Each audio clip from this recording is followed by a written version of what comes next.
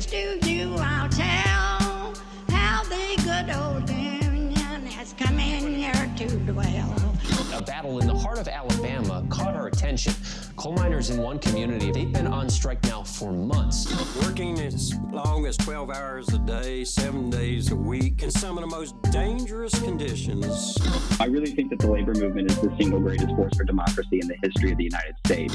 The story of Alabama is a story of not just resilience, but of militancy. I say no contract, you say no code. No contract, no contract. If we ain't all free, ain't none of us free.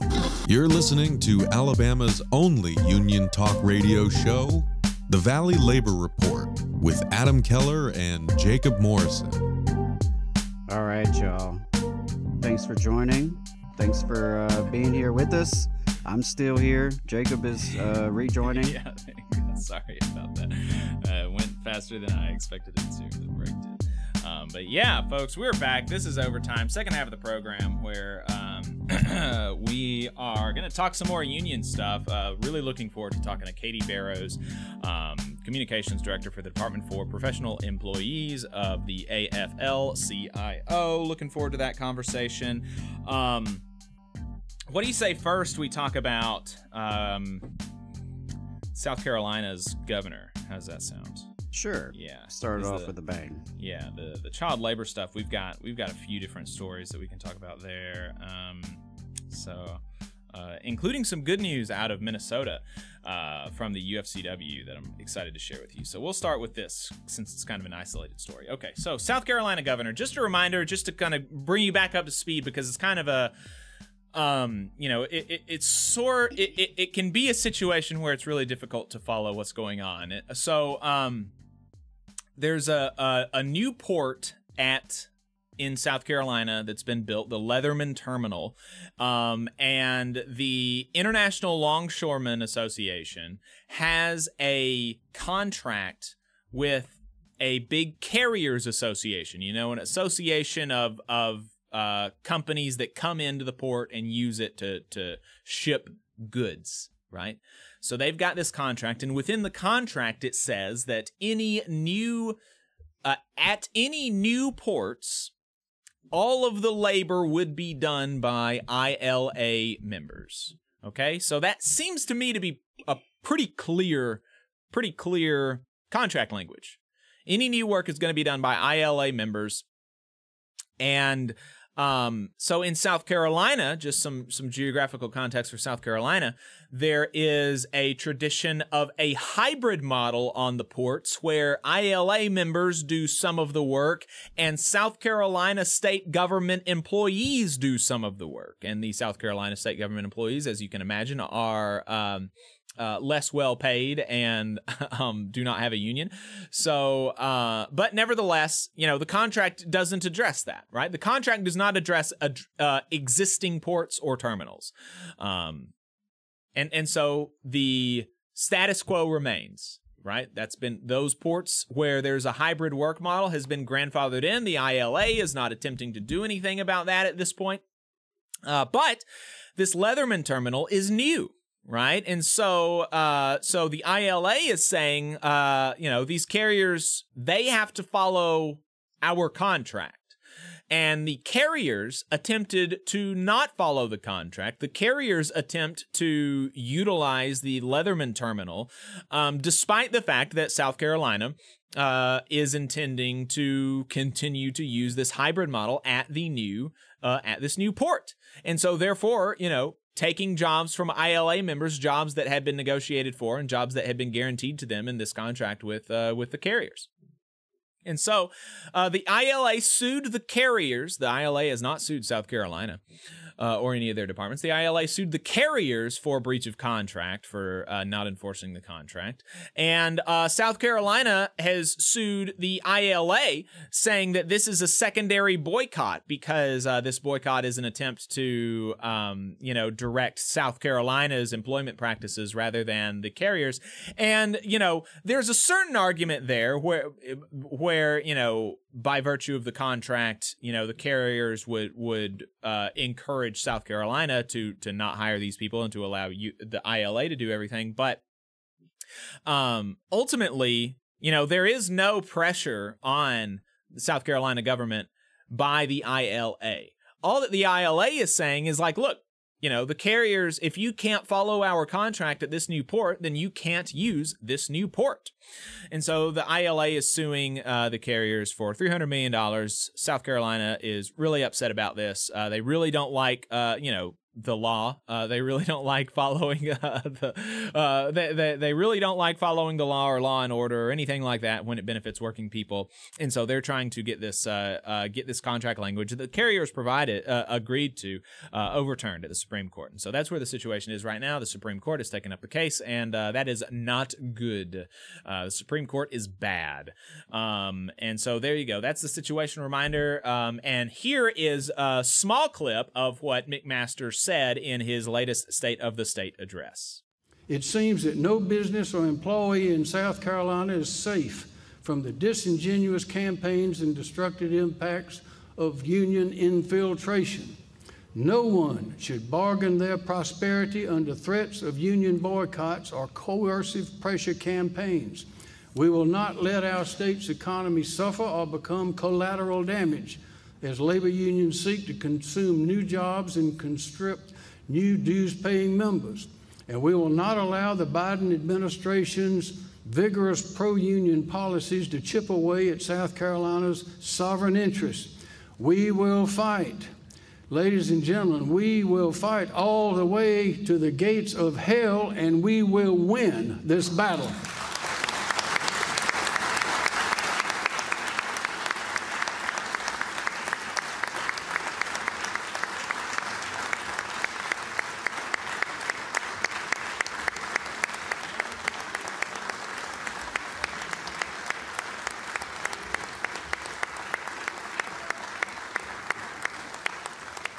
Thank you. So there we go. Very invested in the idea of making sure that workers in South Carolina have less money, less benefits, and fewer protections. Very invested in that, willing to fight to the gates of hell for that idea.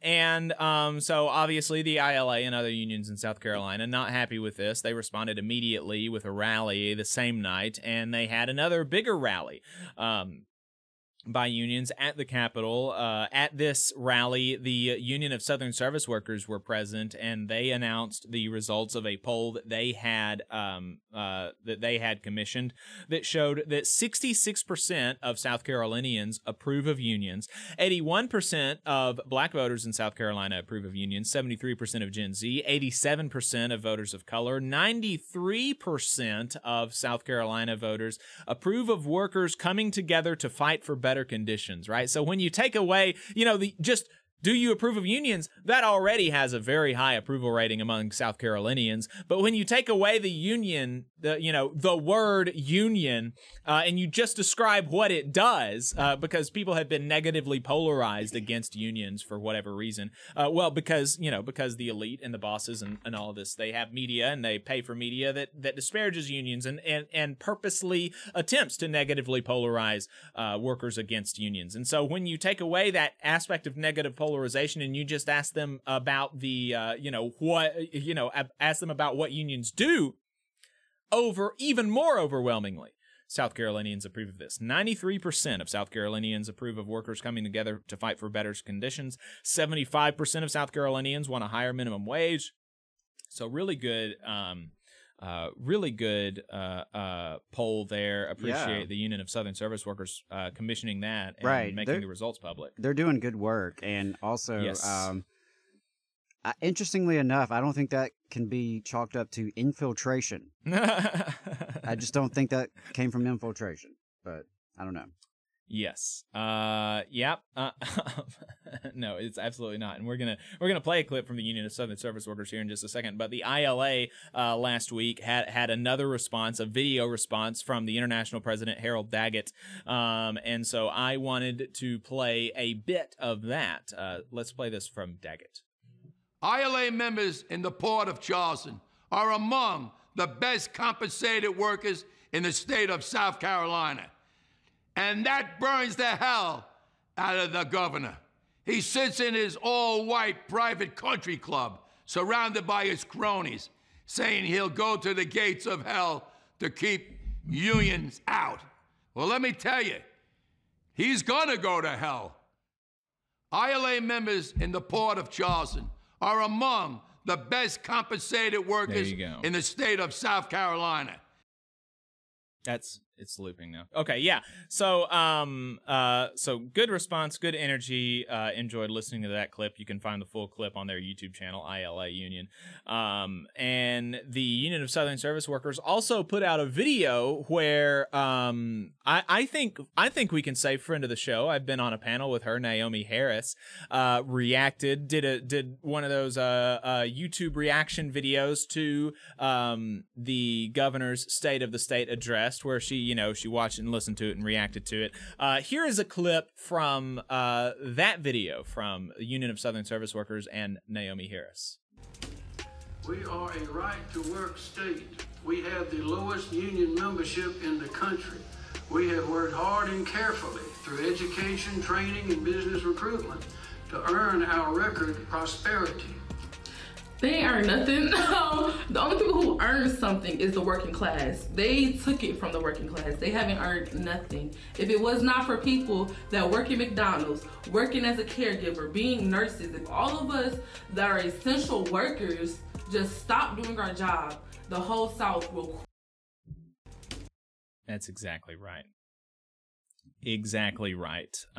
So really appreciated the Union of Southern Service Workers, the ILA, all of the work that they're doing to fight against South Carolina Governor McMaster. We will continue to keep an eye on this story and let you know what happens. But for now, I believe we have Katie Barrows in the Zoom. Is that right? Yes, we do. Yeah. Fantastic. Yeah, So, I thought we were a little bit behind. Turns out we were right on schedule. we are right on schedule. Katie Barrows is the communication director for the Department for Professional Employees, AFL-CIO. Katie, welcome to the program. Hi, yeah, thank you for having me. I'm excited to be on to talk more about unions of professionals.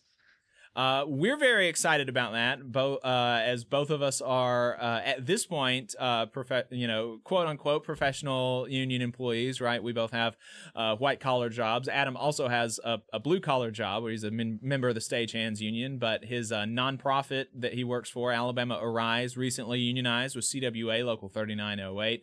So we're very excited about that. And so I guess we can start with. And then I'm a federal employee. I got, one of them clickety-clack jobs in the office as well. So, let's just start with the premise of the thing, right? Professional employees. People always tell me I don't need a union because I have a clickety-clack job, and that means that everything's great and I have a perfect job and I have no need of a union because everything's great. Is that right? Yeah, I mean, I would say that all working people, including professionals, need a union. That's correct. That most folks think when they think of unions, they don't think of professionals. They think of factory workers or grocery store employees or folks on the assembly line. But professionals have a lot of the same concerns as other working people. They want to be fairly compensated. They want a voice in their workplace. And so most folks are surprised when they hear that professionals make up about 45% of the labor movement. There's around 6.4 million professionals in unions, and this includes engineers at Boeing, attorneys at the ACLU, architects at firms in New York, inspectors at the FAA, reporters at digital media outlets, and many others. So it's, unions are available for professionals, like professionals are eligible under the National Labor Relations Act and other state legislation for public sector employees to join and form unions. And more and more professionals are taking advantage of that as they, see their compensation not keeping up with their expenses and the return on their labor that they give their companies. And so this is something we're trying to spread the word about at DPE. And for those who are unfamiliar with DPE, we're a trade organization of the AFL-CIO. We're the Department for Professional Employees. And we work with around 24 national unions that represent nearly 4 million professionals across the workforce. And so this means we work with folks in healthcare, education, engineering, legal services, the performing arts, and many other fields. And, we support our affiliated unions with research, legislative advocacy, organizing support, communications, you name it. And DPE helps unions support their professional union members and organize more professionals. And so what are some of the issues that professional employees might face in the workplace that they would benefit from unionization? I mean, the biggest one is pay. Like, I think almost all workers' pay is like the number one reason or number one thing they would like to see improved in the workplace. DPE, we do a regular survey of non-union professionals, and our last one was in 2022, and we did one in 2017. And for both years, pay was the most important workplace issue, the thing that they want to see improved with the union. And we know that unions are effective at increasing pay. Union members make about 19% more than non-union employees. And then specifically in contracts, we've seen huge increases in pay recently, from adjunct faculty to nonprofit employees to digital journalists. For example, adjunct faculty at the New Jersey Institute of Technology secured a 32% increase in minimum pay in the first year of their most recent contract. Wow. And then, a 44% increase over the 4-year lifetime of the contract.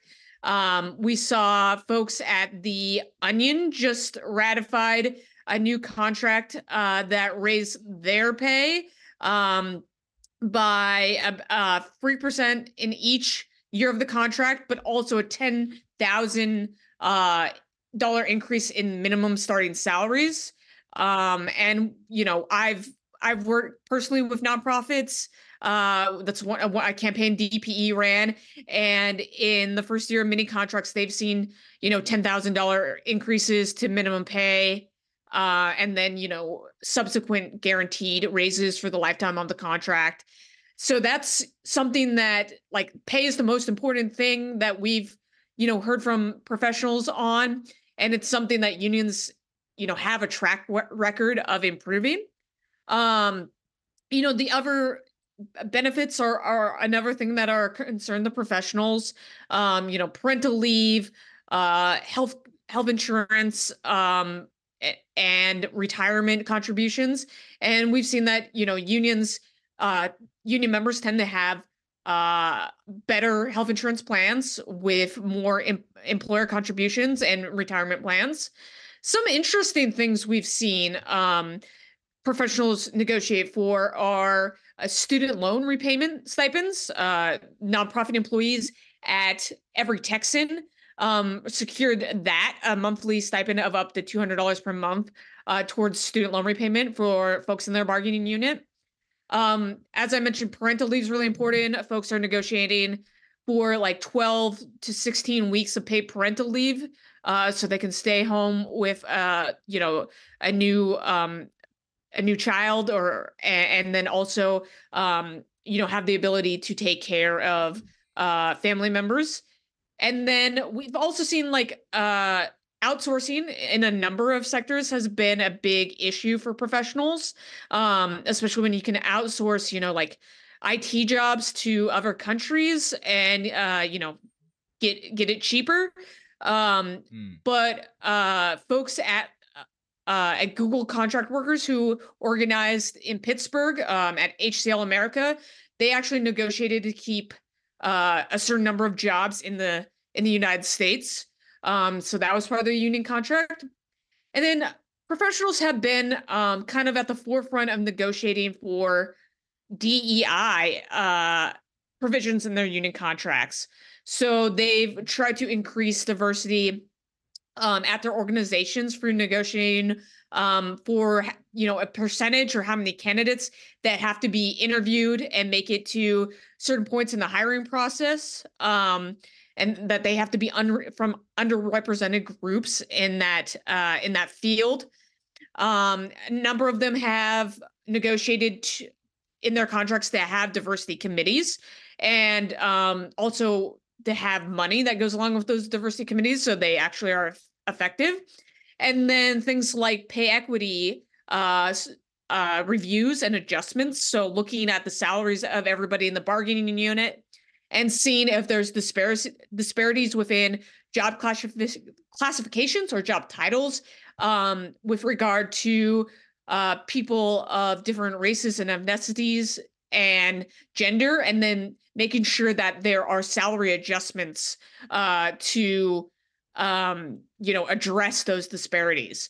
And we also know that, unions do improve the working conditions and the pay for professionals of color. For example, Black workers and Latino workers Black workers earn 26.7% more, and Latino workers earn 35% more as union members compared to their non-union counterparts. So these are all kind of pay, benefits, working conditions, and DEI initiatives. These are all things that are really of concern to professionals, and then this is something they've been able to address for their unions. And it really is, that simple. Just the fact that, workers, whether you work at a computer, and your labor is done primarily, with your brain or whatever, or you work in a factory and your labor is more manual and physical, obviously the problems are unique in that, obviously, right? It's not the same thing to be in a factory as it is to work in an office, but the problems are the same in that, you both typically are going to want to be paid more. You both typically are going to want to make sure that you have, protections around work-life balance and healthcare and time, and being able to retire with dignity. And they are both similar in the fact that you want more control over your life, over the place where you spend the majority of your waking life, right? That statement is going to be true if you're a full-time working adult in the United States of America. No matter where you work, you spend the majority of your waking life at work. And so, you should have some amount of say, some amount of control, a voice in what that company does and what it does to you. And the only way that you're able to get that is through unionization, right? If you're not unionized, if you don't have a union contract, you don't have a process for collective bargaining, all of these things can be given or taken away completely at a whim. I mean, Adam, the reason that y'all unionized actually was primarily, of course, there are some things that you want to make better, but it was a big part of it was that, you feel like your jobs are pretty good, and you want to make sure that things stay that way no matter what happens to management down the line. That's exactly right. And maybe you can talk a little bit about that as well, Katie, because, this was our union campaign was not one where people were like upset and angry, fired up, right? It wasn't that kind of situation. And people think a lot of times, just like people have these misconceptions about, are unions appropriate for white collar office work? People also, assume that, a union drive is only going to happen when people are hitting rock bottom, when people are really upset and mad at the workplace. But in fact, sometimes that's the best time to unionize, when you do have a good management, you do have things that are going well, because you have a solid foundation, right? And you know what you want to start with, which is what you have, and build from there. And you want to protect that and lock it in. Because, and we've made this point before, management can change. People retire, people get sick, people change personally due to experiences that they have. Companies get bought out. I have a good friend who worked in a professional type situation, office structure, was a pretty good situation until the company got bought. And all of a sudden, people were being laid off, people's job titles were being changed, people were getting new titles with more responsibilities for less pay, right? All these sorts of restructuring issues that can happen in a professional workplace. And so, I didn't have a question there, but I did want to definitely reiterate that point, Jacob, that, a union is good for you as a worker, even if you're happy where you're at, even if things are going well, even if you like your boss. In fact, maybe that's the best time to unionize, because hopefully you'll see that your boss will continue to be nice and will work in good faith with you, right? Of course, we know from just looking around at union drives across the country that it's easy to talk a good talk, but once the workers themselves start organizing, sometimes these progressive mission statements and very lovely bosses take a turn, right? And the power dynamics start to be revealed a little bit, more. And so, I appreciate you bringing that up, Jacob. Well, and I just want to chime in and reiterate what you said. We've seen a lot of, especially off the top of my head, I think of nonprofit employees that organize when things are fairly good. They're like, we like where we work, and we do feel like our management is fair, but leads of nonprofit organizations, they change a lot of times frequently, or somebody retires. And so it's good to have that locked, their benefits and working conditions and pay locked into a union contract. And, you never know when things are gonna, if the economy's bad, finance is going to take a turn. It's good to have, just provisions that make sure that, you get a fair return on what you've given to an organization. So I definitely have seen folks, take steps to unionize, even though things are fairly good at the moment. Right. And some of it is, like you alluded to, preparing for when things aren't so good, whether that's internally or externally, right? Because of a nonprofit, if you're relying on grants, what happens when some of the grants dry up, if they dry up? What happens if funders change? Those things can happen in the nonprofit sector. Of course, we know in private industry, business environments change, and, some business leaders are more effective than others, right? And so that can change wildly, and having protections in place, such as a reduction in force provision, right? In your contract, if, stuff hits the fan financially for the organization or the company, how will that shake out for employees? Who will be chosen first to be laid off? How will the layoffs be administered? What kind of severance package will be offered? How long will people have health care after the layoff? All of these are questions that, like, we as workers deserve to have answers to and deserve to have input into. And like y'all said, doing a union about it, that's how you get that input. Yeah, and we've seen, unfortunately, in digital journalism, things used to be really good, but, things have changed around media, and there's been a lot of layoffs and a bunch of change. But just fortunately, recently, a lot of them, right? Just the last few days, right? Correct, yeah. But fortunately, a lot of them have organized unions. And so, even though there's going to be layoffs and people are going to lose their livelihood, at least a lot of them have bargained for good provisions around layoffs and severance packages that will give folks, at least some kind of cushion to land on their feet when they're looking for another job. So, and presumably recall rights, right? That's something that I know of in manufacturing agreements. There's typically recall and or transfer rights if other jobs become available. Yeah, I don't know the specifics on that, but I would think that a lot of them are modeled after other contracts and have some of that stuff. But I definitely know there's a lot of language around severance and around letting folks know as soon as possible when things are not doing well at an organization. So right.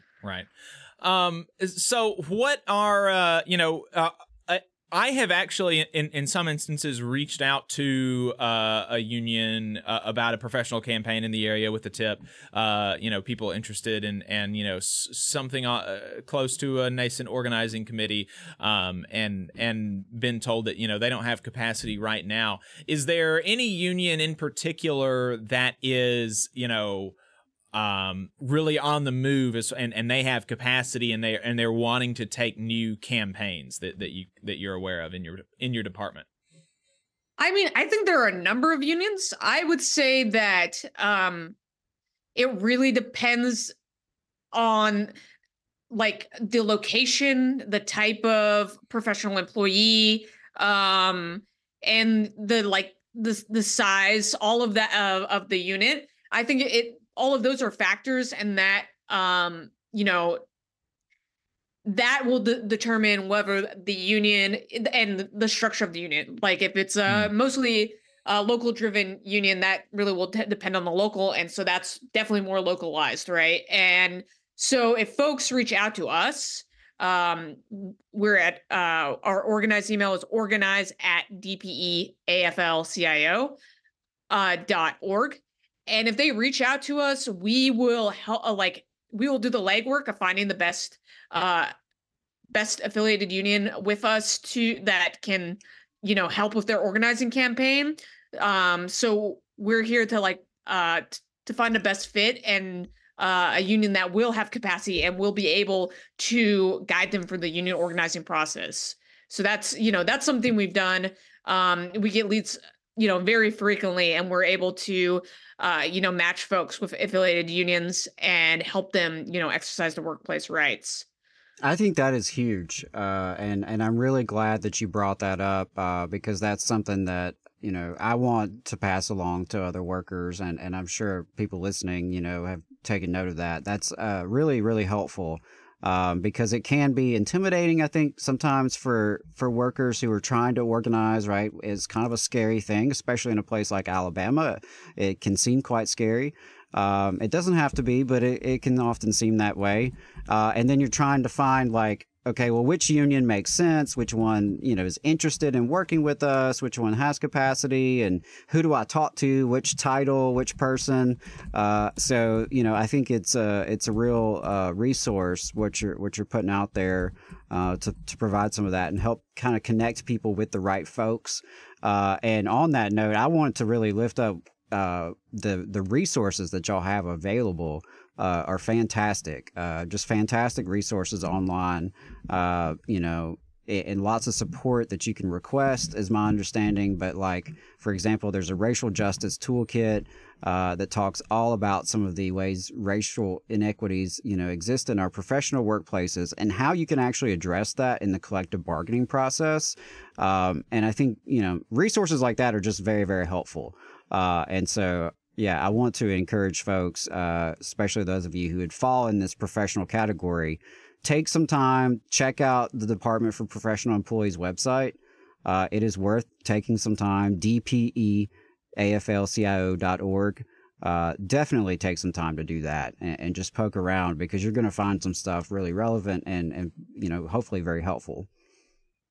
And I would just chime in that something that I always have to remind myself of, and this is what we found in our most recent survey, the 2022 survey, and also in 2017, that most professionals do not know very much about unions. And so we want to make it as accessible to them as possible.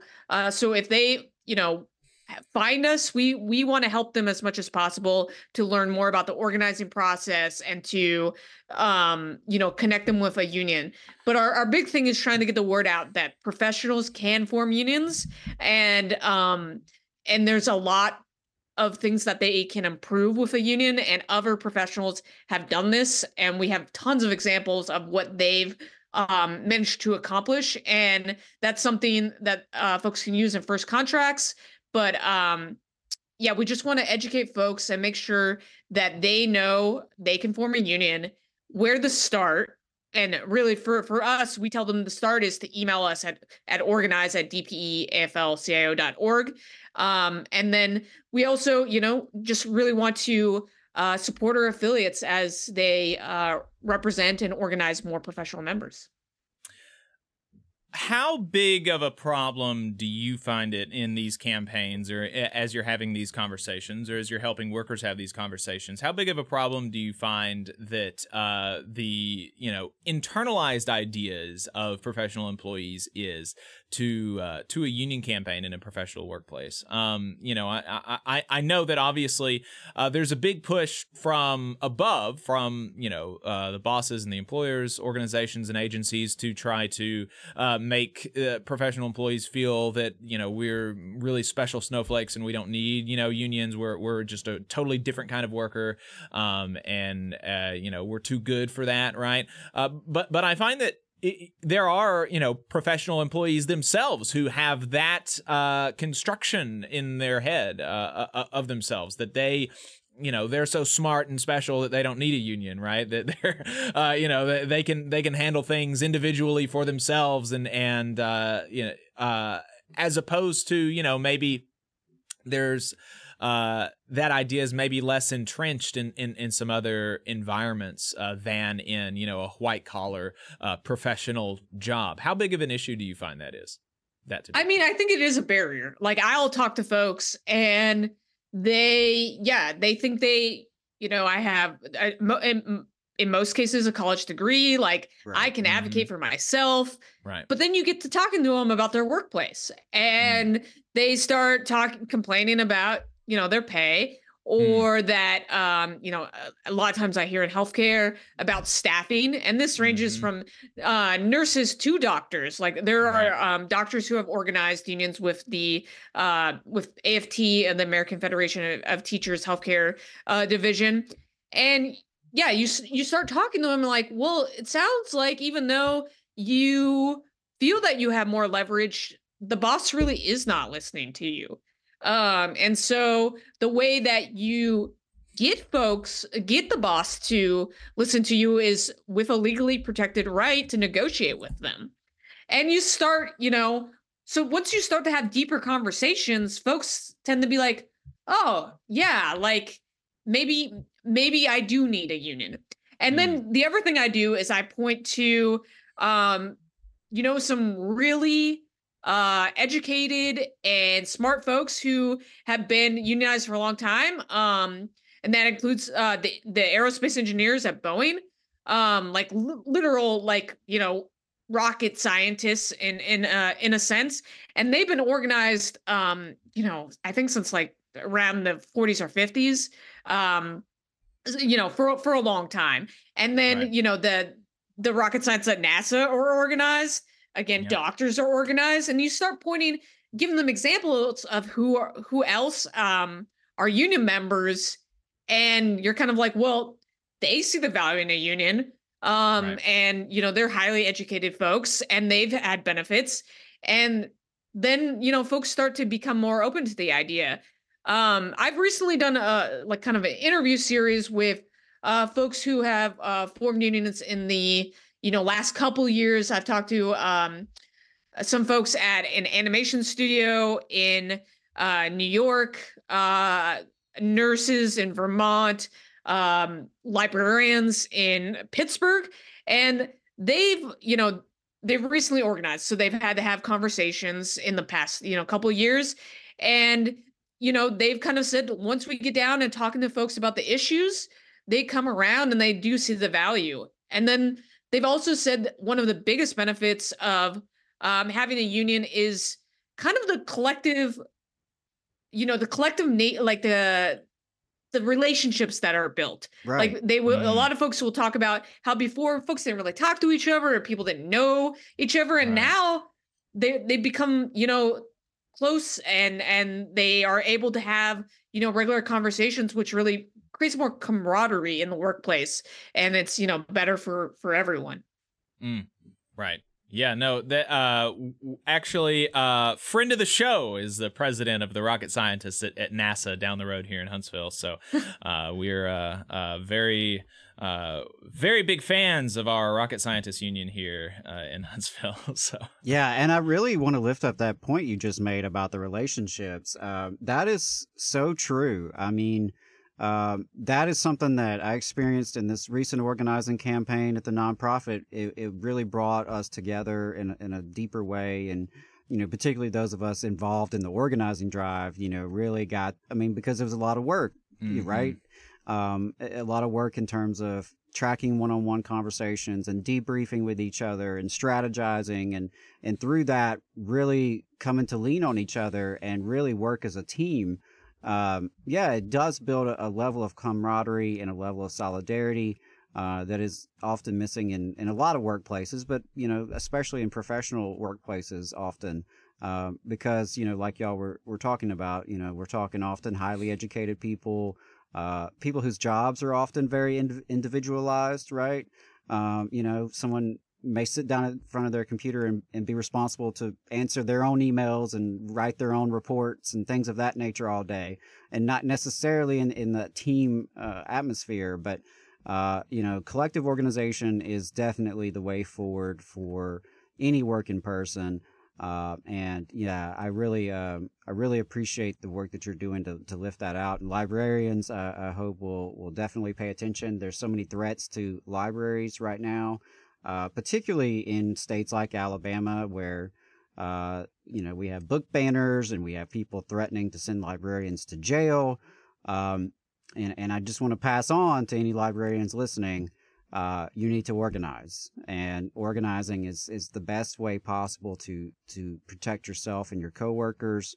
And of course, the community will be behind you, but organizing in the workplace is going to be part of that solution. And check out DPE for more resources on how to do that, which I love that, and I'll definitely be sharing that with folks. There you go. The president of the Rocket Scientists Union actually said, dropped in the chat that the locals at NASA have been around since the post-Apollo reduction in force in the early 70s. So at least here in Huntsville. So there you go. There's the bit of trivia for today. Katie Barrows, is there anything else that you wanted to make sure you leave folks with before we let you go? Well, I would just say, I'm sure you harp on this, being in Alabama, that folks often think that if they're in a right to work state, that they can't organize a union.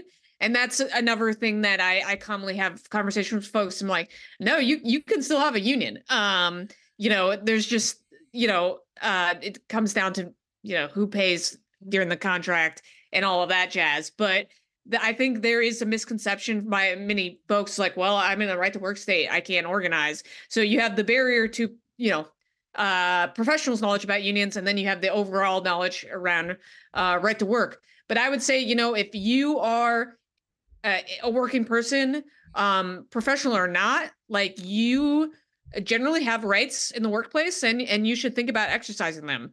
And especially with all that we've been through with the pandemic, inflation. But for professionals specifically, if you're interested in learning more, you should contact us at organize@dpeaflcio.org. All right. Katie Barrows, Communication Director for the Department for Professional Employees, AFL-CIO. Thank you for your time. I appreciate it. Thank you. Yeah, I appreciate you. Really enjoyed it. Yeah, and just wanted to point out, y'all, definitely do check that resource out. And something she said that I wanted to mention before we even transition to our next segment, which was folks who think it's illegal to organize in Alabama. We do run into that all the time. Yeah. I also run into it at the public sector. I had someone just this week tell me it's illegal for me to organize, right? They didn't. And it's not a knock on them at all, because that is a common conception that, people at colleges and universities and other public sector institutions like local governments, that they can't organize. Public libraries being another example, which in some cases are, private sector, nonprofit entities, and in some cases are public sector, local government entities. It gets really complicated and messy there. But there again, that's why I'm glad we had DPE on today to share that resource and let folks know that there are people you can reach out to for assistance. You don't have to, do everything from scratch and reinvent the wheel. There are other people who have organized. No matter what job you have, chances are someone has organized in that job somewhere, right? Absolutely. Somewhere in this country. And so, you know, we just got to learn from each other, continue to share and lift each other up with this kind of stuff and find leads where we can find them. Because we have to grow the labor movement in every industry, in every kind of workplace. We have to grow. If we're not growing, we're dying, and we have been dying for 50 years. It seems like maybe we're, you know, coming back from the death, thankfully, over the last couple of years. But we've got to grow in the white-collar sector, in the professional sector. So, yeah, y'all hit them up. Let's talk about child labor.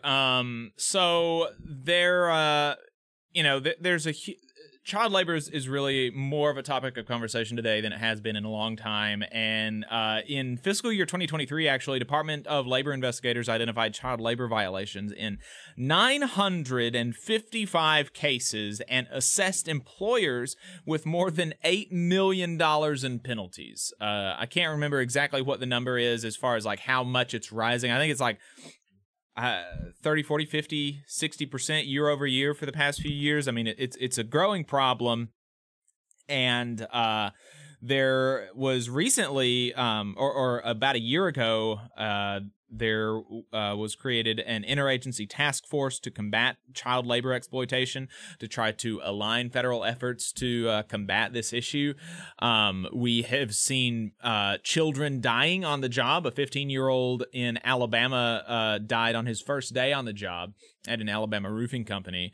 There have been children face injuries, severe injuries, amputations in sawmills and slaughterhouses, and all sorts of, you know, just all sorts of terrible, terrible things.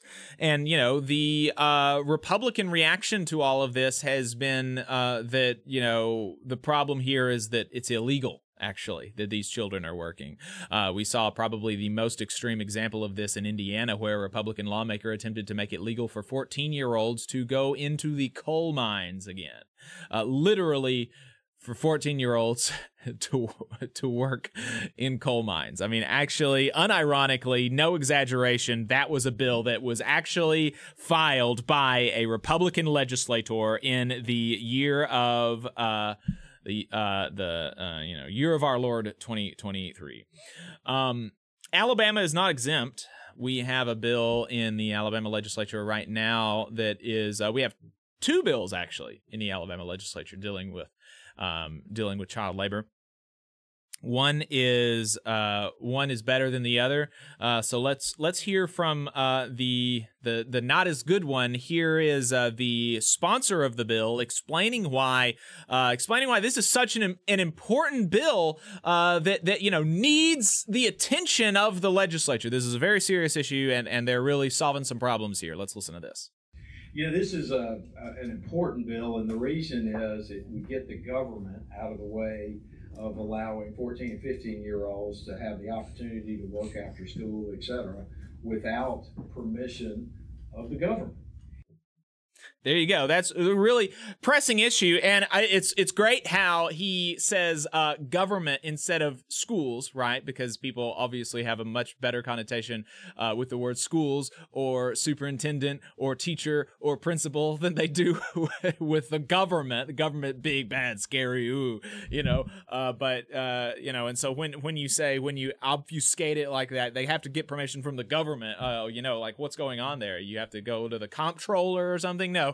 You go to a school official and you get permission from them. That's the status quo right now in Alabama. If you're 14 and 15 and you want to get a job, you have to have a sign off from, I think it's the school superintendent, and the school superintendent basically saying, you know, like, yay, verily, you know, little Johnny, he's doing well in school. And so, you know, there's no reason why he can't go have a little part-time job, working at the mall for 3 hours a day or something like that in you know, alignment with other labor laws.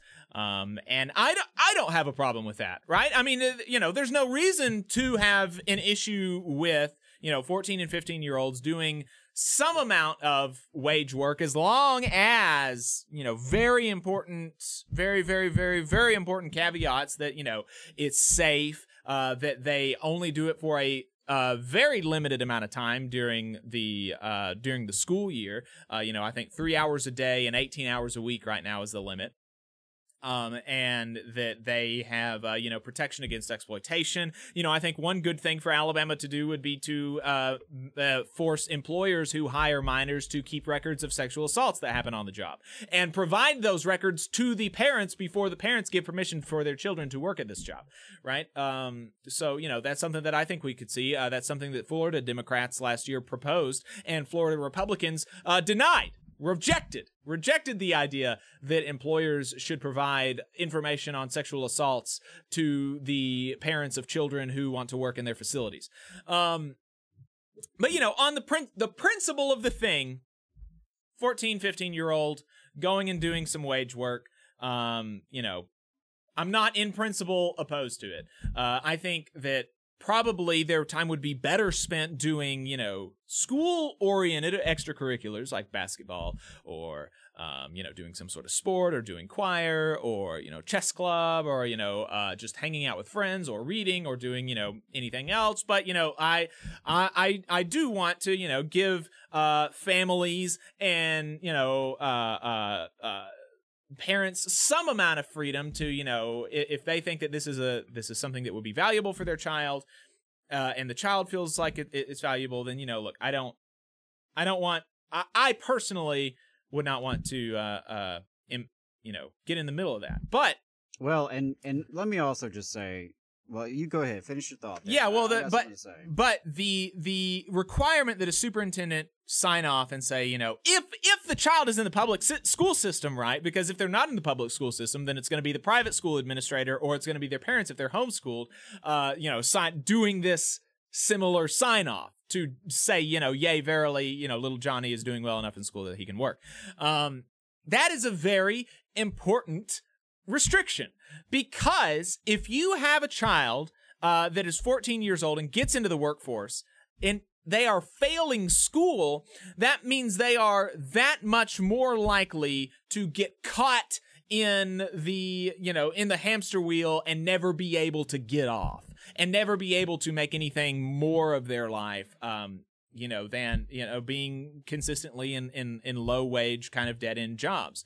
And the reason that we have publicly available universal education is to help people, make their lives better. And so if we allow children to just throw that away while they're as young as 14, we are doing a detriment to them and to society. But yeah, go ahead. Yeah. I totally agree with that. And, I also just want to mention that for a lot of these 14 and 15-year-olds that are entering the workforce, it's by necessity. Right. It is due to the poverty in which they're living, whether their parents are poor or they don't have parents.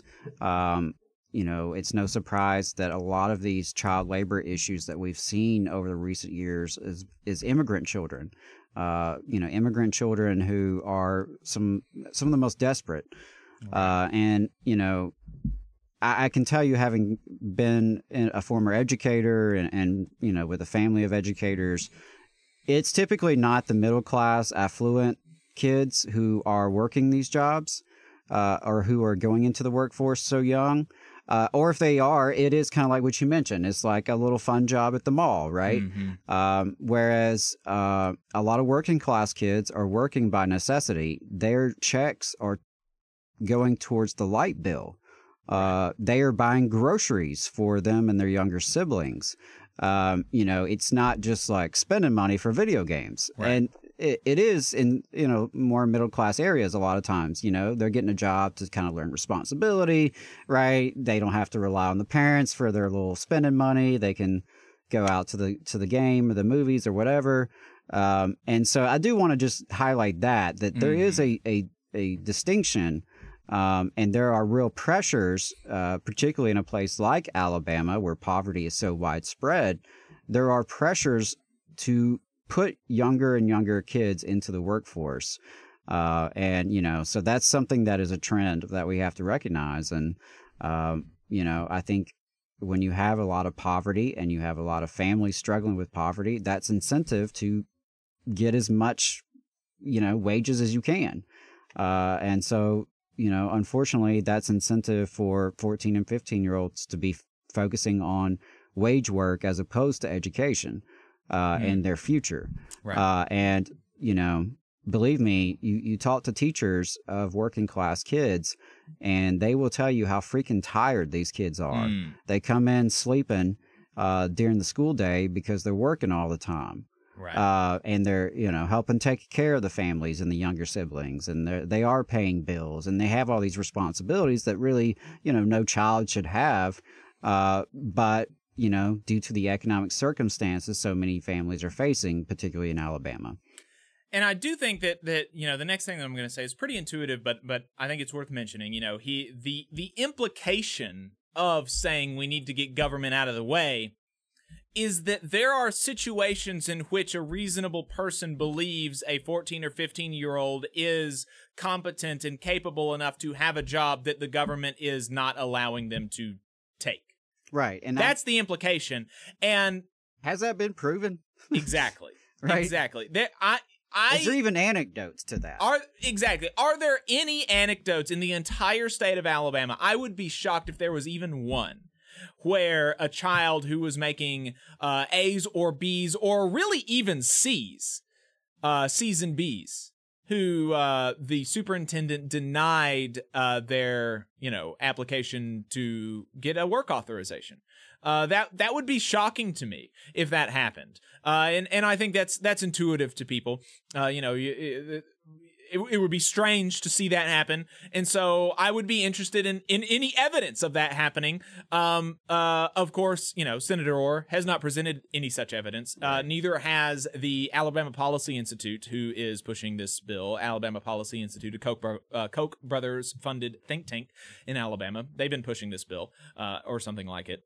Yeah. Oh, absolutely. That's the origin behind this. They, unveiled this as part of their legislative agenda before the session started. Yeah. And so, also that framing of getting government out of the way, like, okay, I would love to go 90 miles per hour down the parkway. Right, let's get government out of the way. Yeah. Get government out of the way of that. Right. I mean, you can take that tack on every law, every regulation, every aspect of social restraint that we have. Right. Oh, it's the government getting in the way. Right. And obviously folks like Senator Orr are okay with the government getting in people's way in many, many respects of our lives. Right. And I'll just leave it at that for now. So,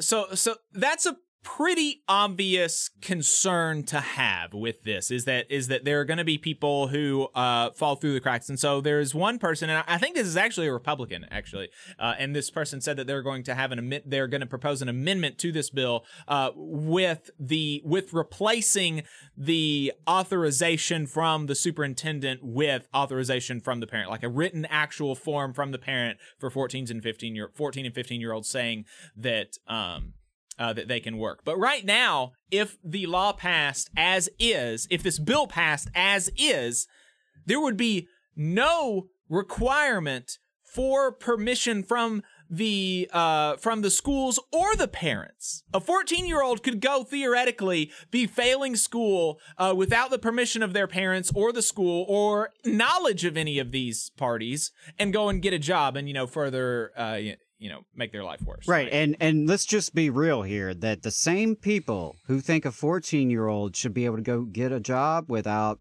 any parental or school consent don't trust that 14-year-old to check out their own library books. Right. Yeah. Okay. So let's play this clip. Okay. Yeah.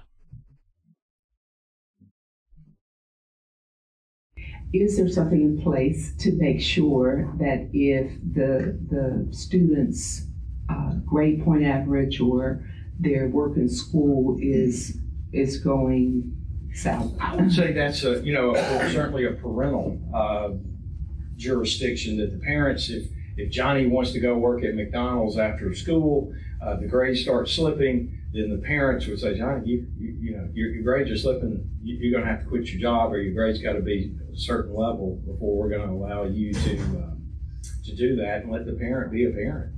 So are the parents giving them permission to work as well? Well, there's nothing in here that says. No. Well, I'm just talking about that'd be a family. I understand. decision. Thank you. Yeah, thank so you. there you go. Yeah, so he got caught there. He's saying it. The woman is asking, are there any things about the parents having permission, or like what restrictions are there? And he says, well, it would be a family issue. And she points out, like, well, actually, it wouldn't be a family issue. There's nothing in the bill requiring it to be a family issue. There's no requirement for it to be any sort of issue. This 14-year-old who's failing school can just willy-nilly go and get a job with no permission from anybody whatsoever as a 14-year-old. So he was caught on that, and he looked kind of silly, I think, in my view. Now, while there was no official Democratic opposition to this bill getting out of committee, it received a favorable report, 7-0. So there was no Democratic opposition. Somebody on Twitter said that they called the minority leader, Anthony Daniels, and said that the reason for this is because it was a voice vote. And I talked to somebody else, and they said, well, typically, Democrats, just as a courtesy, they're not going to really stop a bill coming out of committee, especially if it's going to pass anyway or whatever, just so that maybe some Democrat bills can get out on the floor and at least get voted on as well. Now, of course, the Republicans in this session have been is my understanding, running over the Democrats much more than in previous sessions. So I don't know why you would extend Republicans this courtesy, especially when we're talking about, the health and safety and the well-being and educational, achievements of 14-year-olds. Why you would give, Republicans the courtesy of being able to fast track this bill. It's kind of doesn't make sense to me, but there was a really eloquent expression of the concerns that would arise among any reasonable person on hearing this bill and what it would do. Let's listen to this. I understand what you're trying to do. We're trying to increase workforce participation. Am I wrong on that? I think that could be ancillary, but at 3 hours a day, I don't know the aggregate impact. It's more, why should you go to the government and get permission, or the superintendent, to be exact, to allow your child, if you work 3 hours after school at McDonald's, why should we have to do that? Well, in my district, we have truancy issues in the Black Belt. And so my concern is the same as Senator Coleman Madison, is you get caught in this rat race and you start paying bills and eventually you drop out. And nationwide, I think this bill has come at a very inopportune time because nationwide we are seeing an increase in child labor violations. And I think we all should be concerned about that and try to find other creative ways to increase workforce participation and not just with our children. I mean, yeah. Amen. Really, I appreciate him saying that. Yes. Because that to me is the context is important. Mm-hmm. The context is important that we've had just a rash of child labor violations that we started this segment mentioning.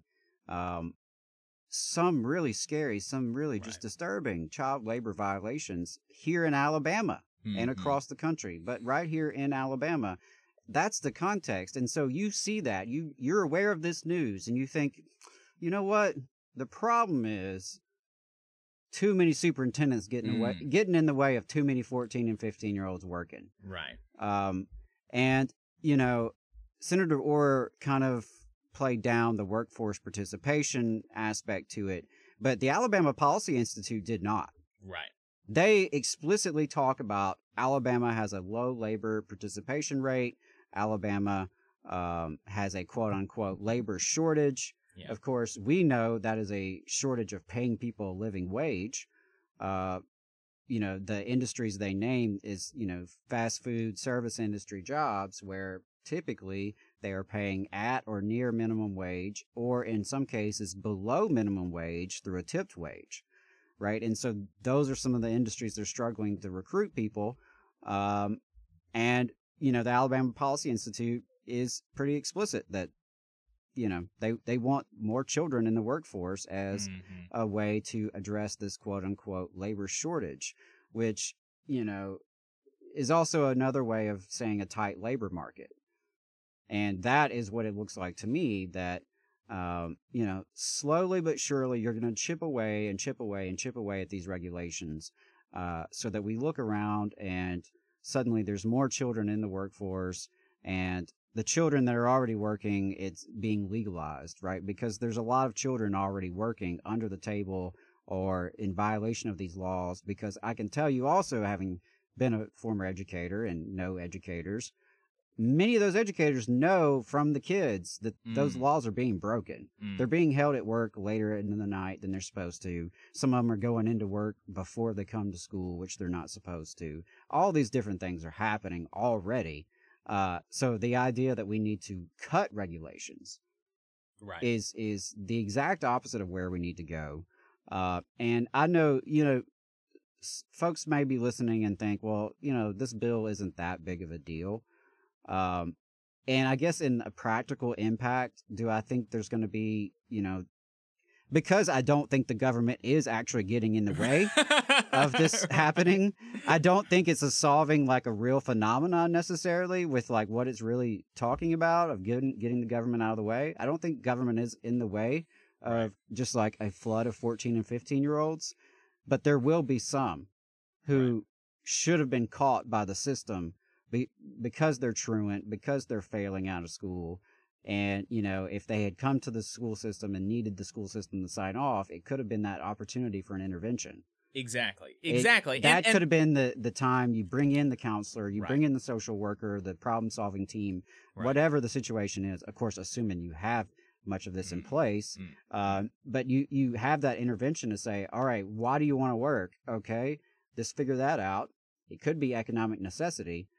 It could be that the lights are off at the house, and that's part of why they're missing school, right? And so there's just the idea that you don't want that kind of involvement with 14 and 15-year-olds who are not able to go drive independently, and you don't trust them to go get a library book. It's just it baffles my mind. And I see it as a return. Right. We are seeing a decline and a return to previous eras of labor standards where it's normalizing child labor, normalizing convict lease labor. Like, we're supposed to accept this return of things that we thought we had resolved a long time ago. And he tries to stress the fact that this is all it does. It doesn't change the fact that, children are not allowed to work during school hours, that they can't work in construction or mining, that they can't work over, 18 hours total in a week, 3 hours in a school day. It's like, y'all want to change that too. It doesn't. Right. Yeah. Well, not this session, Adam. Not this session. All this is doing is that's really the undercurrent, is that not this session there, but ultimately, there's going to be a bill like that in Alabama. I'm almost sure of it. But he's really stressing that, look, this doesn't change any of the other child labor laws in the state. But actually, though, and of course he has to know this. He has to know this, that it would make it easier for those situations to arise. Right. I mean, one less check and balance. Right. One less thing in the way of something like this happening, because, maybe let's say, like the 15-year-old who was working for a construction company died first day on the job. Okay. I have no idea if he actually got authorization from the school, but if he did, that's something that maybe the school could have said, even though you could technically work for a roofing company and, do stuff like on the ground, they might keep a closer eye on this kid or this company, or actually have a conversation with the company, or, like Adam said, it's just one less thing standing in the way of, children being abused and children being exploited by, capitalists. And this not forget about that children are more likely to be exploited on the job and to be harassed and assaulted on the job, to be cheated out of wages. They're less likely to organize a union, right? And that's also part of the subtext to this, because there's a tight labor market. There's more workers organizing than in the past. More workers feel comfortable quitting en masse and finding other employment, right? And so That's part of the subtext of this. But yeah, it's dangerous to go to work in Alabama. It's dangerous to go to work in the United States. Compared to other countries, it's more dangerous to work in Alabama compared to other states in the U.S. It's no joke to send kids out into the workforce and to be exposed to all sorts of different things and all sorts of different threats. And yeah, one less check and balance on that. There is a good child labor bill in the Alabama legislature, though, right? There is, yeah. So SB 119, Senate Bill 119. And ironically enough, one of the co-sponsors is Senator Arthur Orr. Yeah, contains multitudes, this fella. Yeah, he does. Yeah, he's got a real grab bag of legislation this year. He's got some good bills, and this is one of them. He's also got some of the worst bills in the session. Well, right? I mean, the best bills and the worst bills in the session are both his, right? I mean... Certainly on the child labor issue, right? Yeah. He's covering both angles of it. Yeah, so he is not, of course, the only co-sponsor. Senators Stewart, Coleman Madison, Beasley, Hatcher, Smitherman, and Singleton. So it is a bipartisan piece of legislation, Senate Bill 119. And what this would do is increase the civil and criminal penalties for an employer who violates child labor laws. Right? And, you know, I am not a big proponent of our criminal justice system. Typically am not in favor of increasing penalties on people. But when it comes to employers, that's, first of all, yes. Right. More punishment. Whatever punishment, more punishment for employers, yes. And when it comes to violating child labor laws, yes. I'm in favor of more punishment for for employers that are violating that. So it would increase the penalties. Just to give you an example, like the first one listed, it changes from the department may to the department shall. And instead of $300 is $1,000. There's another one that goes from 1,000 to 5,000, a range of 5,000 to 10,000, actually. And so there are tougher criminal penalties as well that are mentioned in the bill. And so I think that's important. It goes from, let's see, in addition to civil penalties provided for in the previous subsection, employer who is found in violation of this section involving serious physical injury to or death of a minor may be deemed guilty of a Class B felony or Class C felony. That's opposed to, they have marked out Class A misdemeanor, right? So no more misdemeanor, it's going straight to felony in that situation. And so I think that, you know, it's important that we hold people accountable to law and order, right? Isn't that what we're supposed to do in Alabama? Law and order. And so the bosses deserve to have legal consequences. Working people have legal consequences. We have one of the highest incarceration rates on planet Earth. Right. And so I think it's a wise idea to increase civil and criminal penalties for employers violating child labor laws. And I hope that it discourages folks from violating these laws, and I hope it protects children. Because after all, I've been told that Alabama's politicians are big fans of children. They define children in a very interesting way, to include frozen embryos, apparently. But yes, SB 119, positive piece of legislation. Really appreciate the folks putting that forward. And yeah, Senator Orr, I'm going to beat you up on the child labor issue on one side of it. Right. But then the other side of it. On the other side, yeah, he's a very strange fellow. We actually have scheduled with him an interview on Monday. So we're going to be asking him about this, and y'all will be able to hear it on the next program. Yeah, if you got questions, things that come to mind, let us know. Yeah. We do have more good news on the child labor front, actually, amid all of the bad news. This coming out of Minnesota, where the United Food and Commercial Workers Union, UFCW Local 663, and this reporting is coming out of Workday Magazine, friends of the show over Workday Magazine. the editor-in-chief over there is Sarah Lazare, formerly of In These Times, friend of the show, good writer. This piece is from Amy Stager. Amy Stager. This union wants meatpacking companies to foot the bill for child labor prevention. So there we go. That kind of gives you an idea of what's going on. UFCW Local 663, which represents over 5,000 essential meat packers across Minnesota, including at Tony Downs Foods, is demanding the establishment of a child well-being fund.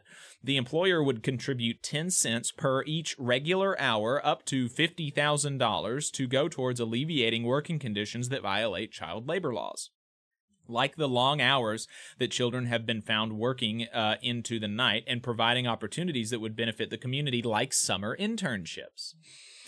So this is a really exciting, an innovative way for that this union is fighting back against, the scourge of child labor across this country, and really taking the issue into their own hands instead of waiting for the legislature to try to propose a fix.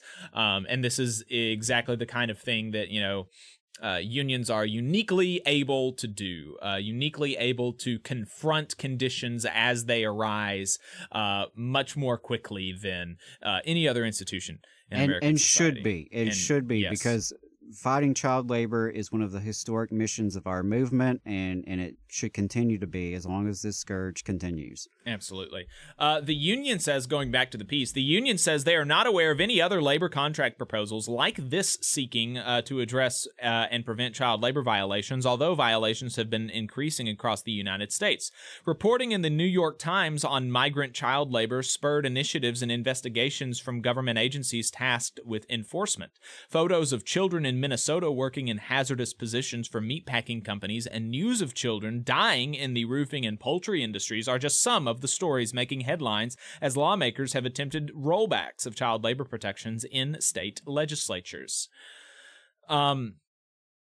In 2023, an investigation by the Minnesota Department of Labor and Industry found that Tony Downs Food violated child labor laws. Tony Downs Food has denied they violated the law, but agreed to pay a $300,000 fine, which is obviously what you do when you're innocent. That's just totally typical innocent behavior there, paying over $250,000 fine, and agreeing to a 3-year compliance period. An investigation by the U.S. Department of Labor found that Wisconsin-based Packers Sanitation Services use child labor across 13 states, 3 of which are in Minnesota, including the unionized JBS plant in Worthington, Minnesota. Another federal investigation in 2023 also found that Tennessee-based Monogram Foods violated child labor laws at a plant in Chandler, Minnesota. And so these are the things that, this union is seeing crop up all around them, and is making them, say, like, okay, obviously the legislatures across the country are going in exactly the opposite direction. We have more children working than ever, and more children working in dangerous positions than ever, and they're trying to make that easier for employers to do. That's not something that we are willing to accept, and so we want to try to put a stop to it. Stager talked to an employee there, a member of the union, Edgar, who only used his first name, talking about the last injury that he suffered was at the High Life pork processing plant in Windham, Minnesota, which closed last year. It made him unable to work without pain. Quote, "I can't even carry my kids again without it causing a pain in my back," says Edgar, a leader with Unidos, Minnesota, who spoke during a press conference. Meat processing plants are not safe places for our children and adolescents, not only because of the risks that this entails, but also because it interrupts healthy physical, and psychological development and health in general. And so about the proposal, is it enough to restore all the harm? No, says Wong of the UFCW Local 663. But is it a start? Yes, it is a start to a solution, and that is who and what we want to be as Minnesotans. Creating everyday solutions to protect children, to protect workers, and make sure that they don't have to be in this false choice of going to work or going to school and trying to live this American dream in Minnesota. So really great stuff there from UFCW Local 663. Really appreciate their work. Yeah, absolutely. That is that's going to be it for us today. I think, Adam, you had some plugs you wanted to make sure that we got to before the show ended. Yeah, let me check those out because there are quite a few events coming up here in Alabama and online as well. labornotes.org/events. Check that out. They have a lot of great trainings, and also you are running out of time to register for the Labor Notes Conference on the early bird registration cost. That runs out, I believe, the end of February. If you have not booked your registration for Labor Notes Conference in April, highly recommend that. Hope to see a lot of y'all there in Chicago. If you can't attend, stay tuned. There's a good event happening in Alabama around the same time. But also wanted to lift up our indoor air care advocates. Our friends over there put out a new video on their YouTube channel. And also they're encouraging folks to go to iaqadvocates.org/demand-clean-air to learn more about why we need clean air and how you can help. Appreciate all the work they're doing, fighting for safer workplaces, safer schools. Next weekend's going to be a busy weekend for me and for a lot of folks in Alabama. We have the Poor People's Campaign is holding a National Day of Action next Saturday, and they will be gathering in state capitals in over 30 states, including Montgomery here in Alabama. So that will be Saturday, midday down in Montgomery. Just Google Alabama Poor People's Campaign to find out more. And I'll be speaking at that event briefly about Medicaid expansion. And then the very next day in Selma, in conjunction with the, I believe, 59th anniversary Selma Jubilee, there will be a youth rally in March put on by the League of Women Voters, NAACP, and a lot of other organizations. Supposed to be, hundreds of folks, including a lot of students there. And I'm really appreciative I'll get the opportunity to talk about organizing in front of those folks. So, yeah, definitely dig that. If you're in the area, Selma, Montgomery next weekend, swing on by. I'll be wearing my CWA red for sure. So just look for the little white guy preaching the good word of solidarity. Southern Workers Assembly is hosting a virtual discussion called Operation Dixie, Lessons for Southern Workers on Thursday, February 29th at 6 p.m. Central. You can go to southernworker.org to register and learn more. Unfortunately, I have another speaking engagement that night, or I would totally attend that. I am trying to pass that word on to everybody I know. I think that is essential history for us to learn from and study. So, check out that webinar Thursday the 29th, 6 o'clock by the Southern Workers Assembly. I mentioned if you can't go to Labor Notes and you're in Alabama or you're in the South, there will be an AFL-CIO Organizing Institute April 17th through 19th in Birmingham. So I would love to see some folks, some local folks attend that. You're supposed to get your union to sponsor you. Or your Central Labor Council. Or your Central Labor Council. Your Central Labor Council can sponsor you. That's right. That's right. And so would love to see some, Alabama activists get trained at this organizing institute. They hold these throughout the year, throughout the country, but I can't remember the last time there was one this close. So that's pretty cool. Check that out. Any union folks who just want to learn more about organizing, how to, grow as a leader, how to make change in your workplace and in your community, good training for you. Let's see. Alabama Rise is hosting its annual legislative day on April 2nd. And we just dropped the registration info for that, I believe, yesterday. So you can go to alarise.org.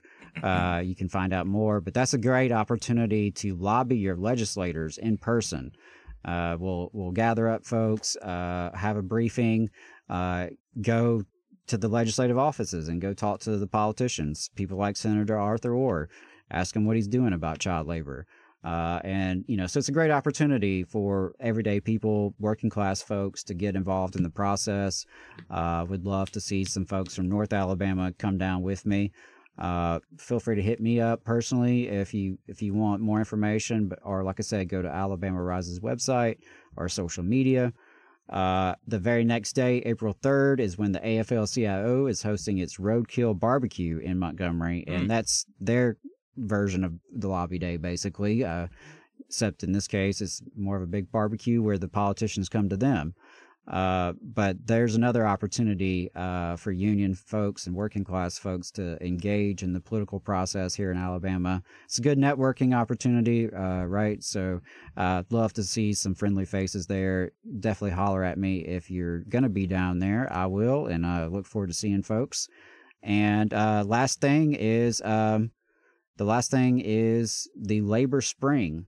If you are on a college campus and you want to do any kind of pro-labor event connected to the campus, holler at us, and also Google Labor Spring 2024. It's a Georgetown University initiative. They offer a lot of support and resources for you to pull off one of these events, but I'd love to see one in Alabama. That'll be it for us this week. Appreciate everybody tuning in. Pre-order your hats, tvlr.fm/store. Make a donation to the program, tvlr.fm/donate. Get your local to sponsor the show. Reach out to us for more details. We will see you next week.